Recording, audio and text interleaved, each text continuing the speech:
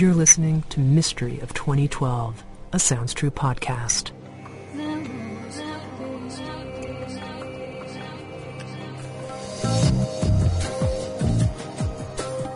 Episode number 2, The Mystery of 2012, Peter Russell on Widespread Awakening. This week I speak with Peter Russell, prolific author and revolutionary futurist. We discuss the current planetary crisis and the seeds of potential contained within it. According to Russell, our current crisis could lead to the widespread awakening of humanity. Or it could lead to a global breakdown. Listen in to find out what we can do to shift the tide toward awakening during this period of accelerating change.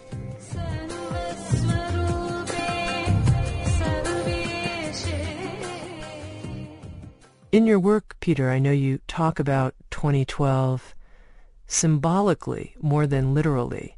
And first of all, I'm wondering, what do you think the difference is in people who are relating to 2012 in a literal way versus a symbolic way? Yes. I would say what's common to both of them is seeing that we're moving through into a time of crisis and also transformation and renewal. The people who see it in a literal way think something is going to happen on that particular year, and some even think it's going to happen on the particular date of December the 21st, which is the day the calendar runs out. I don't see anything in the prophecies that say that year is important. The ending of the Mayan calendar is important as a time of shift, but it's like the ending can be considered as, a day or a year or a period of years. I see it much more as really symbolizing this period of time that we're passing through. And so for me, 2012 is it's a symbolic center, or even perhaps the beginning of a time of major change. And that means that it's not something that's coming. It's something we're already in, and it's been growing for a long time. And there's been many aspects of the crisis. We've had oil crisis before. We're beginning to see the crisis of climate change. Right now we're seeing an economic crisis. We're all aware of the environmental crisis. So we're already moving into it, and already the signs of people beginning to shift, signs of that transformation and renewal beginning to happen.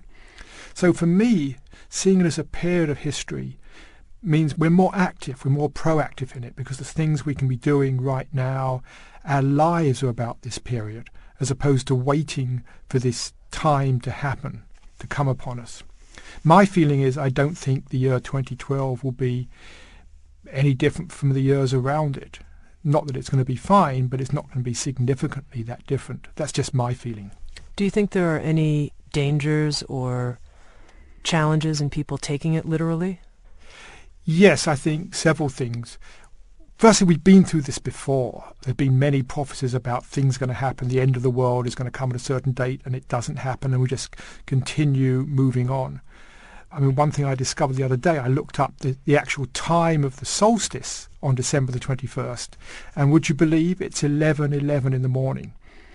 And I think this is going to give a lot of people, when they realise this, all the people who love 11:11 and the mystique around that are going to be actually focused on that moment.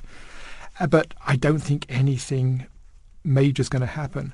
And so I think there's two dangers. One is we almost allow ourselves to become not so much victims, but passive participants in the process, almost like waiting for something to happen, rather than seeing, in a broader perspective, these are times in which we're actively engaged in change.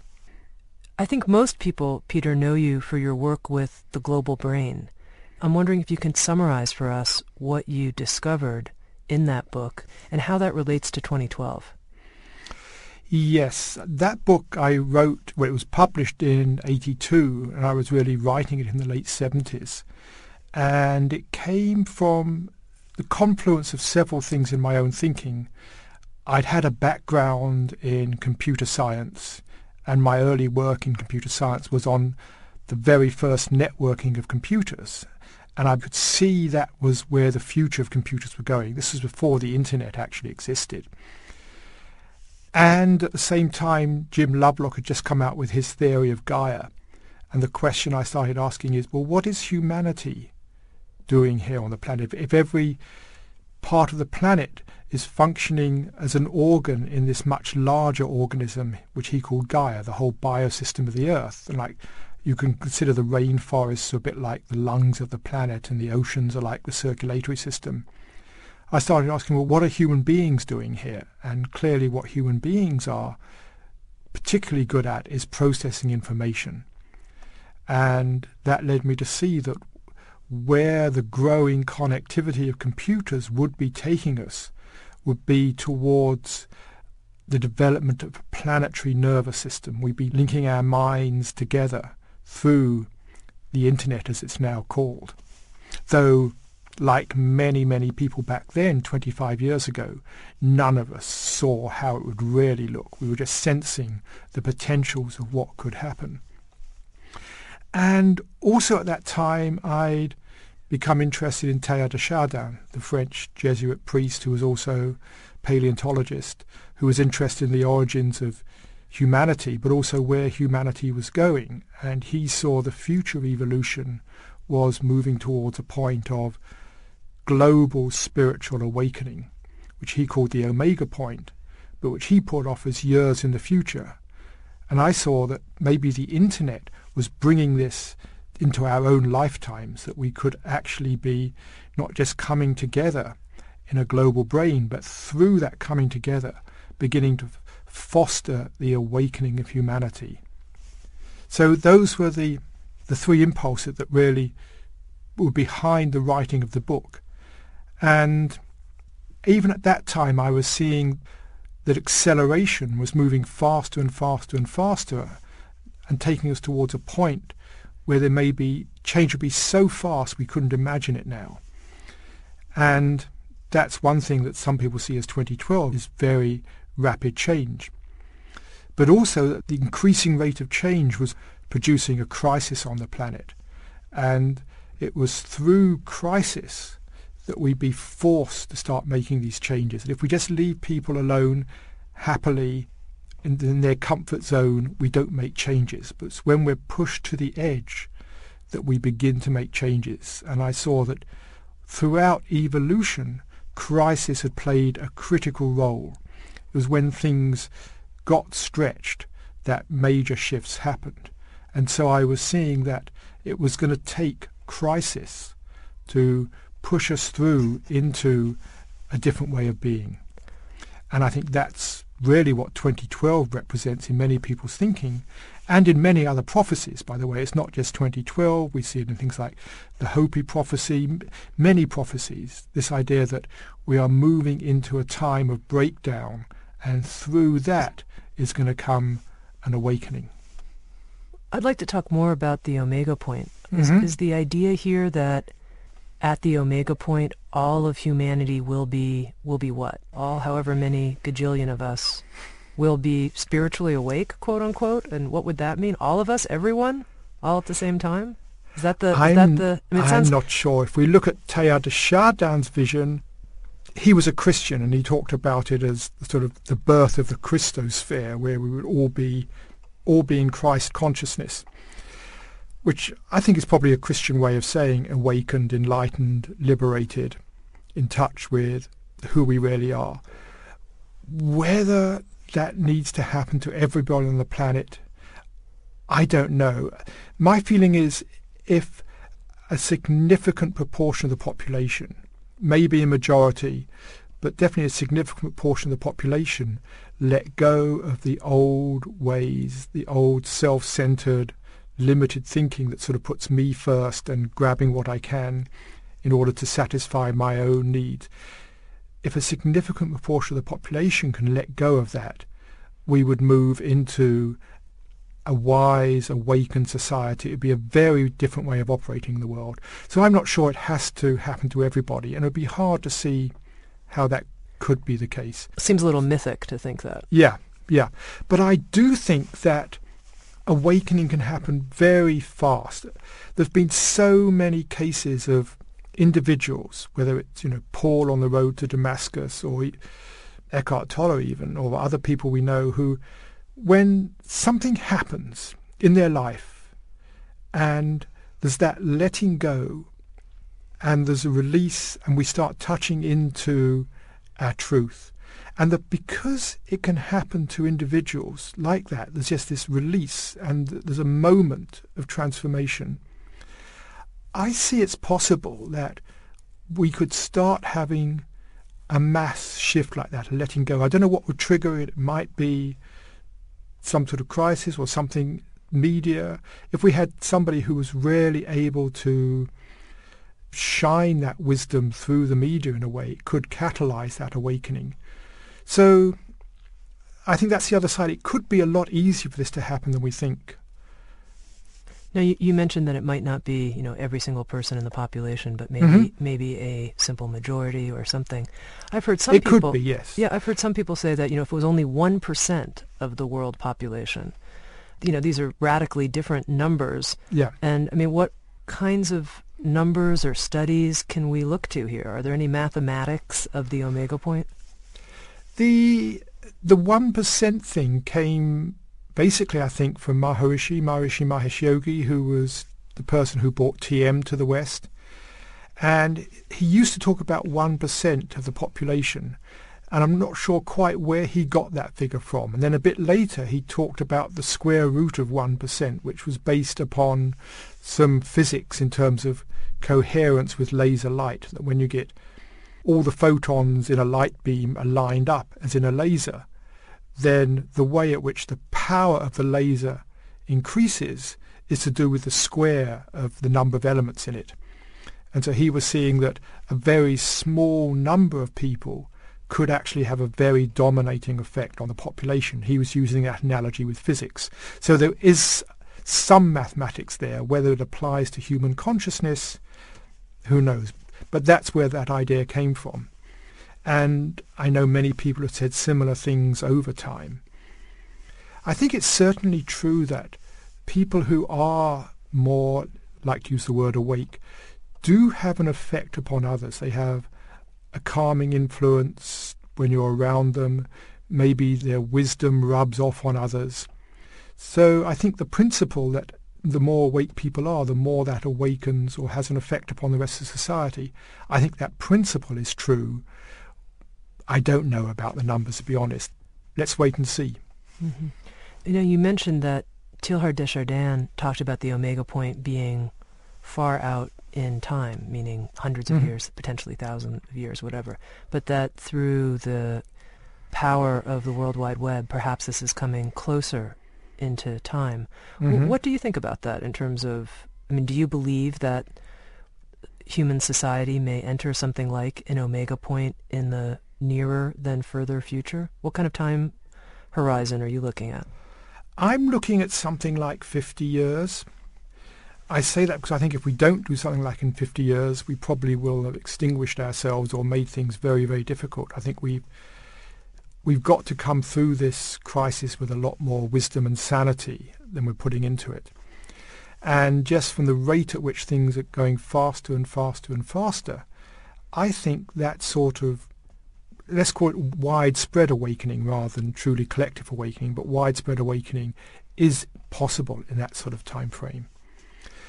And Teilhard de Chardin, when he was initially thinking about this, when he was thinking thousands of years in the future, wasn't thinking in terms of accelerating time. He was thinking about linear time.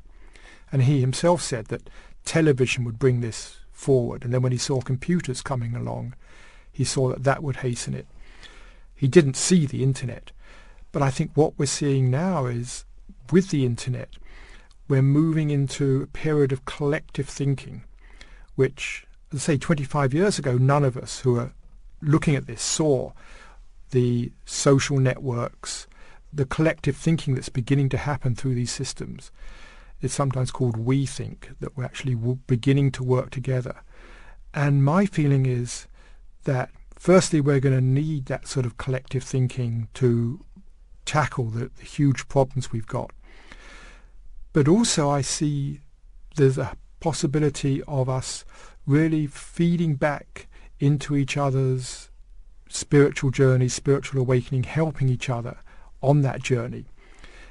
And I feel the internet is going to play a role there in ways which we probably don't see now, just as years ago, 15 years ago when the web started, we couldn't see where it was going.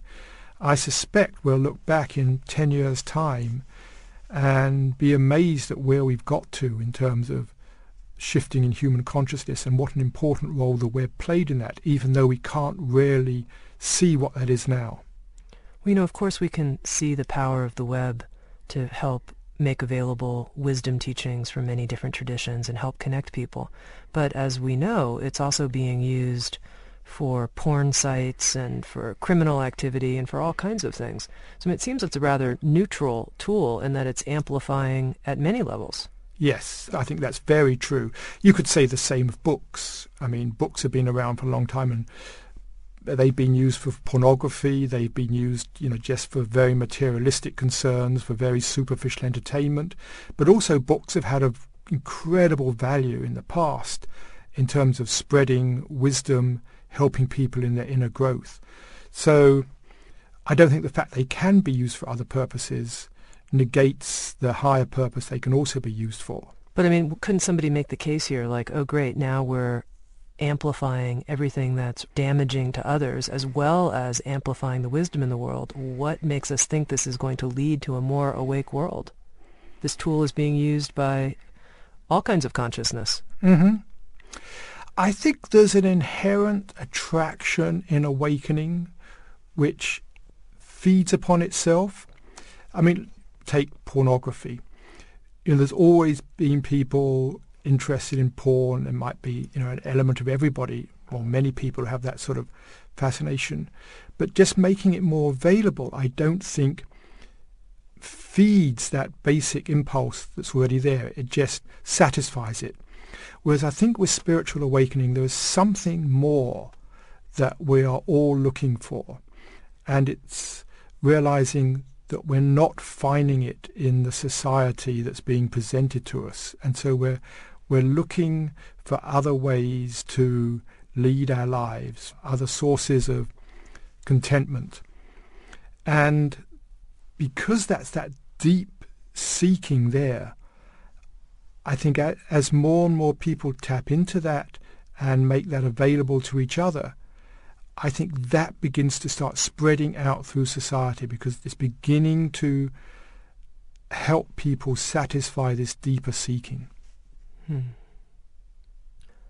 I hope you're right. I think so. I really feel this porn and all that stuff, the over-concern with just shopping and all that will happen. And that will keep on happening. That's not going to go away. But I think the other side will rise out of that, will rise through that. When we're talking about this proliferation of spiritual awakening, I'd like to get more clear. What do you really mean by that term?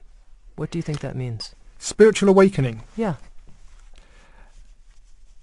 For me, it means a freeing of the mind, a liberation, freeing ourselves from a set of attitudes that actually keep us trapped in our lives, that keep us feeling discontent and keep us chasing things, looking to ease that discontent. I feel that the mind in its natural state, before it gets churned up with worry and anxiety and hoping and fantasy and chasing things, the mind in its natural state is at ease. And we disturb that ease through feeling there's something missing, feeling there's something we have to have, worrying about something, grieving over something that happened in the past. We continually disturb that natural state of ease. And spiritual awakening for me is two aspects. Is one, understanding that, realizing that, and then the more important part is living that through letting go of releasing the, if you like, the mental patterns that hold us into that way of functioning. So it's about finding the freedom to actually be able to be at ease, to be at peace in ourselves, whatever we're going through. It doesn't mean to say that we don't have emotions or feel angry or that there aren't many, many things in the world we feel focused on that we need to change. It's not about just saying everything's okay, I'm happy with everything. It's more just being able to be at ease with your experience, even if your experience is, this is disgusting, I really must deal with this. But instead of getting screwed up around things and just creating more inner anguish and discontent, we can be in a inner state of balance with how things are.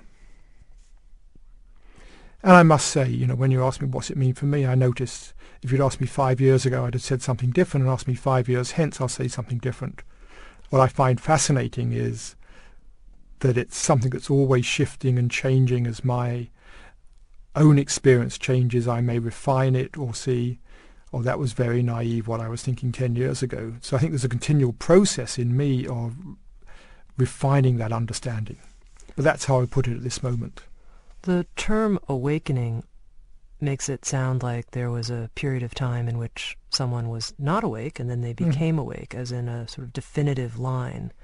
And I'm curious if that's true in your experience, or if it's more a sort of dawning of a new way of being. Yes. I think, the truth is we are all awake most of the waking day. You could even say we are awake in terms of being conscious during our sleep.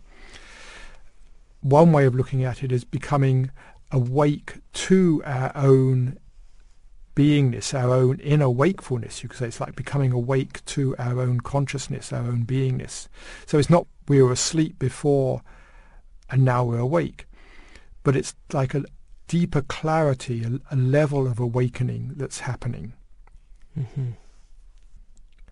I know when you have talked about 2012, the symbolic time of 2012, you've talked about 3 different important factors to consider: the deepening crisis that we're in, global crisis, and I think most people can relate to that. And we've talked some about this global movement towards spiritual awakening. And then the third factor is this acceleration of technology that you often talk about. And I'm curious, where do you see our technological capacities going in the next 10, 20, 30, 40, 50 years? I think it's almost impossible to look out more than about 10, 15 years today. Just as in the past, we've proved ourselves incapable of looking to the future. Just a couple of examples. Nobody, back in the 50s, when computers were coming on stream, all the science fiction stories were talking about megalithic computers, huge computers. Nobody saw the militarization of computing and where that would lead. We just have a blind spot on things. And there's many examples where we just completely missed what was going to happen.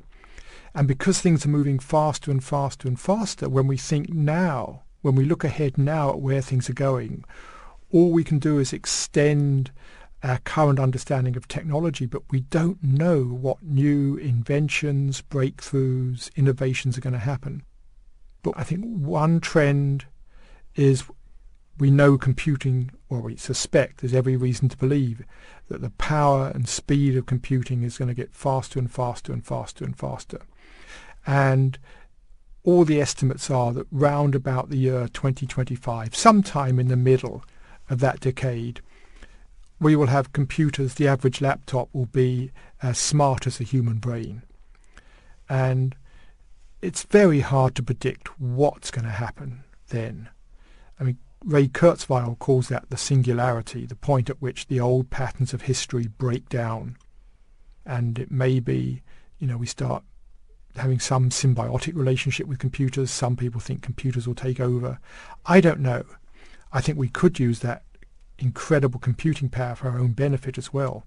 But now, let's just talk about this a little bit. A computer that's as smart as a human person. Of course, I've met people that I can imagine that computers would be quite smarter.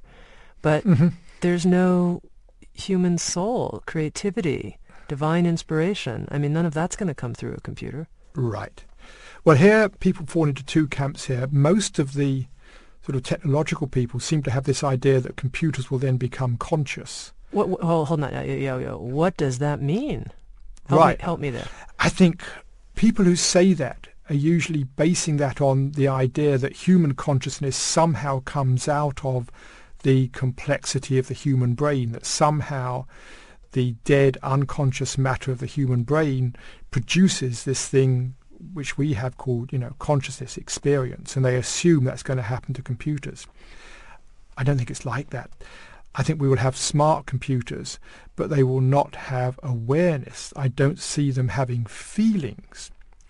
They might be able to imitate feelings, but I don't imagine they would actually have emotions like we have them. So I don't think they're not going to be conscious. They're just going to be very, very good at processing things, solving problems, working things out.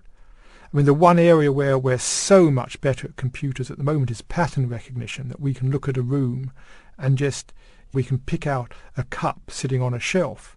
A computer finds that almost impossible at the moment, except under certain perfect conditions. So there's areas where computers are far behind, and pattern recognition is one of them. How will this capacity, this technological capacity for computers to process information this well, how will this change the way we function? Do you imagine?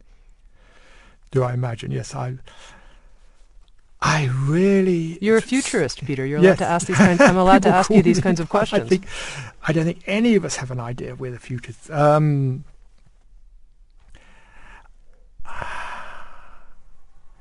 I really don't know. I hesitate to even offer any prediction, because I know whatever I say is probably going to be so wide off the mark when we get there. And all my thinking is so much in terms of now, here we are in the 2008 in this reality. I think things are going to be so different 15 years on.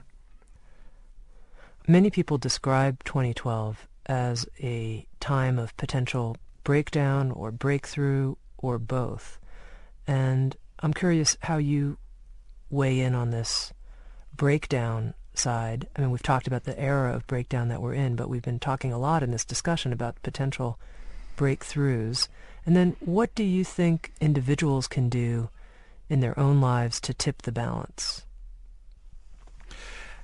I think the fact we're heading towards breakdown is so clear to most people, although many people may be in denial about it. I think just a lot of people are in denial about the coming economic meltdown that we're now experiencing, although it was obvious something like this was going to happen sooner or later. So I think clearly there's a period of major breakdown. Systems are under such strain, particularly environmental systems and some social systems. There's going to be a falling apart of the old. I think that's inevitable. The transformation, I think, comes from the realization that we are in a way responsible. It's interesting, most of the crises in the past we've been able to sort of separate ourselves from it, that it wasn't our fault, it just happened to us. What's interesting about what happened with the economic meltdown was people started seeing, this was because of human greed. And in a way, we're all guilty of that. I mean, there's very few of us, I think, who can stand up and say, I don't have moments of greed myself, or moments of wanting to be in control of things. I don't get power hungry myself. I think all that's, if you like, wrong with humanity when we look at the world out there, we have the seeds for that in ourselves. So the real work of transformation is us beginning to look at ourselves and say, okay, where am I greedy? Where am I self-centered? Where do I perhaps abuse other people in some way or another? Where do I lack compassion? And I am the only person I really have responsibility for in that. So the more that I can begin to shift my own inner being, the more that I can release myself from some of those patterns, I think the better member of society I'm going to be. And I trust that there are millions and millions of people in their own way working on the same challenges. And that's what gives me hope. Many people, I think, respond to periods of breakdown, things like the economic crisis you're referring to, with a feeling of fear and contraction. What do you have to say to that and to those people and to those experiences? I think that's a very normal reaction. And that's really a reflection of the old mode of thinking that most of us are caught in. And I think most fear comes from the fact that we start looking into the future and start thinking things are not going to be the way I think they should be for me to feel okay. I feel I'm out of control of my world and I'm not going to like the way things are. That's the basis of why we get into a fear response. I mean, if, for example, we suddenly saw, and this is just hypothetical, that it was leading to a situation where we were going to feel better, we wouldn't feel the fear. But that's the general pattern with fear, and it's not only when there's a major breakdown, the same can happen stuck in a traffic jam. We start fearing, I'm going to be late home, what's going to happen? We move into fear. As soon as we start projecting into a future and feeling the future isn't going to be the way I think it should be for me to feel okay, we trigger fear. I think part of the journey of awakening, part of the process of awakening is recognizing the belief system under that. There's this belief system that says, I need to have things to be a certain way in order to feel okay. And there's a growing recognition that comes to people that I can actually feel okay, genuinely feel okay, in a multiplicity of situations. I don't have to have things be a certain way. Feeling okay is more about an inner attitude rather than have it depend upon circumstances.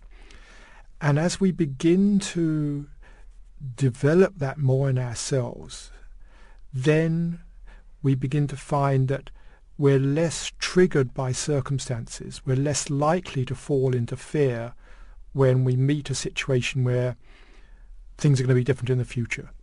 Now, that doesn't mean to say that we escape fear altogether, not at all, but it means we're beginning to free ourselves from that pattern so that we're less likely to be triggered by it, so that if we find ourselves in a traffic jam, for example, or standing in line at a store, we don't have to fall into the anxiety mode. We can actually sit back and say, hey, how can I look at this differently? Maybe there's an opportunity here. Maybe I could just experience what it's like just to pause for 30 seconds.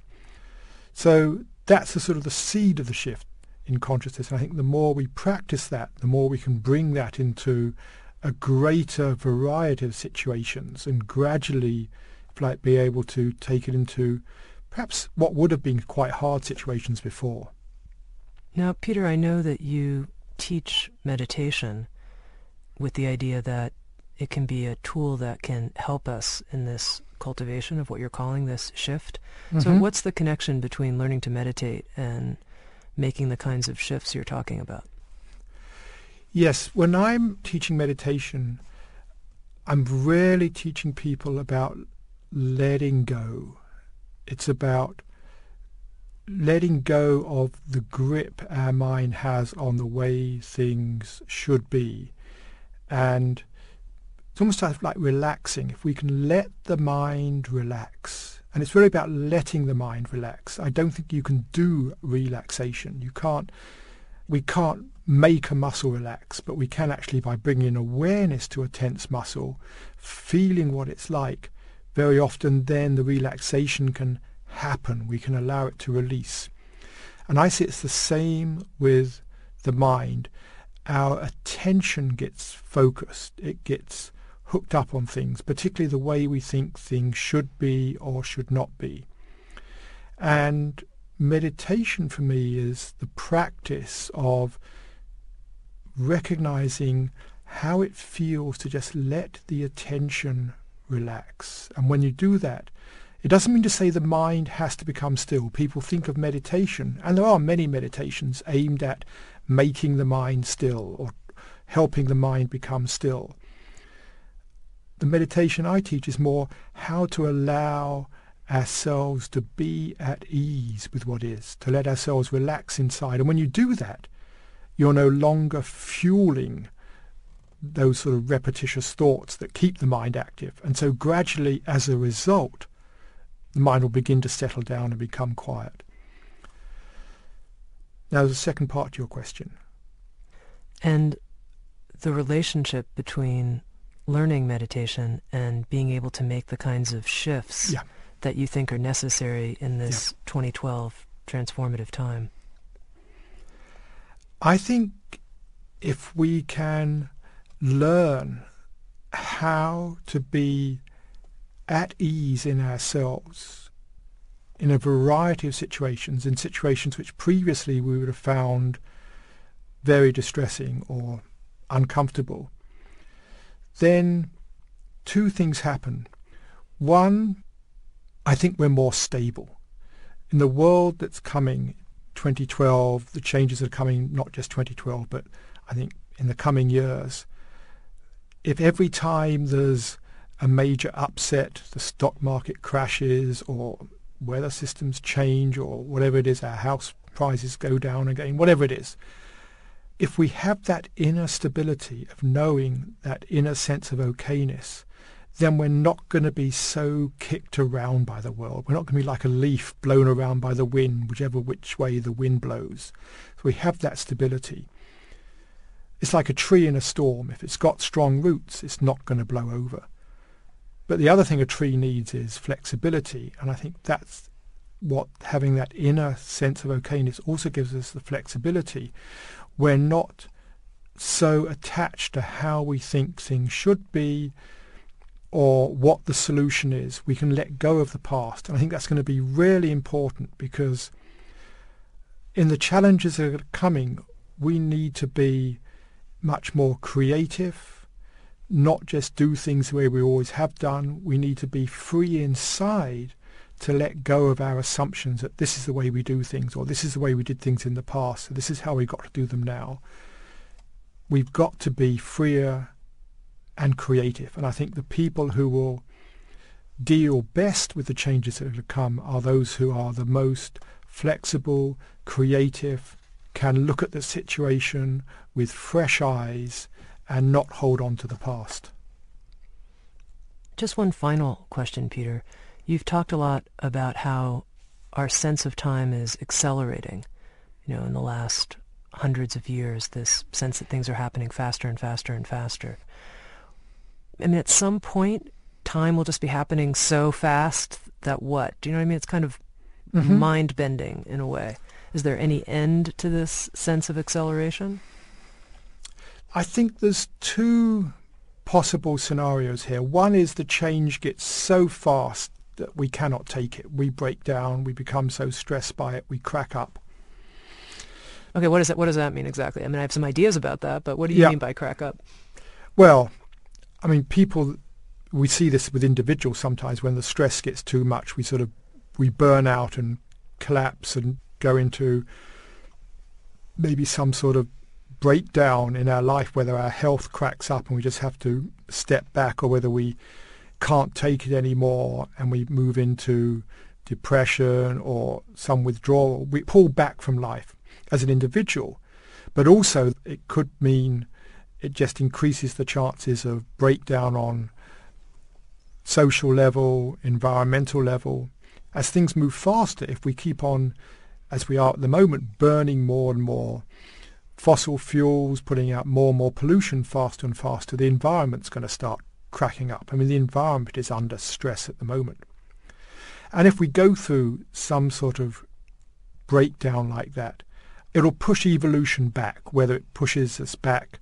If we had a major setback, we could go back to the Middle Ages or further. But once we recover, then I think inevitably we are on that same accelerating path again. And it may be each time we reach this point of real extreme change that there's a breakdown, there's a crack up. But the other alternative is that maybe we can move into that, and that I think what's going to happen there is it's not going to be technology that's changing. Every arena of change has its limits, and it's like population has been exploding. That's now leveling off. It's found its limit, thankfully. You could say various industrial technologies like the steam engine, that went through its exponential growth, and then that tailored off as other forms of transport came along. I think you see the same thing with technology generally, that will reach its own limits of how fast that can change. What I see the potential is here is for inner change. I think inner change, changes in ourselves, could happen much, much faster, and that wouldn't be a change which would stress us out. It would actually be the opposite. It would be a change that would free us up from the things that cause us so much stress. So I see that potential for very fast change to shift from where we see it now, which is in technology, to move into the inner world of human consciousness. And if that were to happen, then that's why I see that there could be that widespread awakening of consciousness.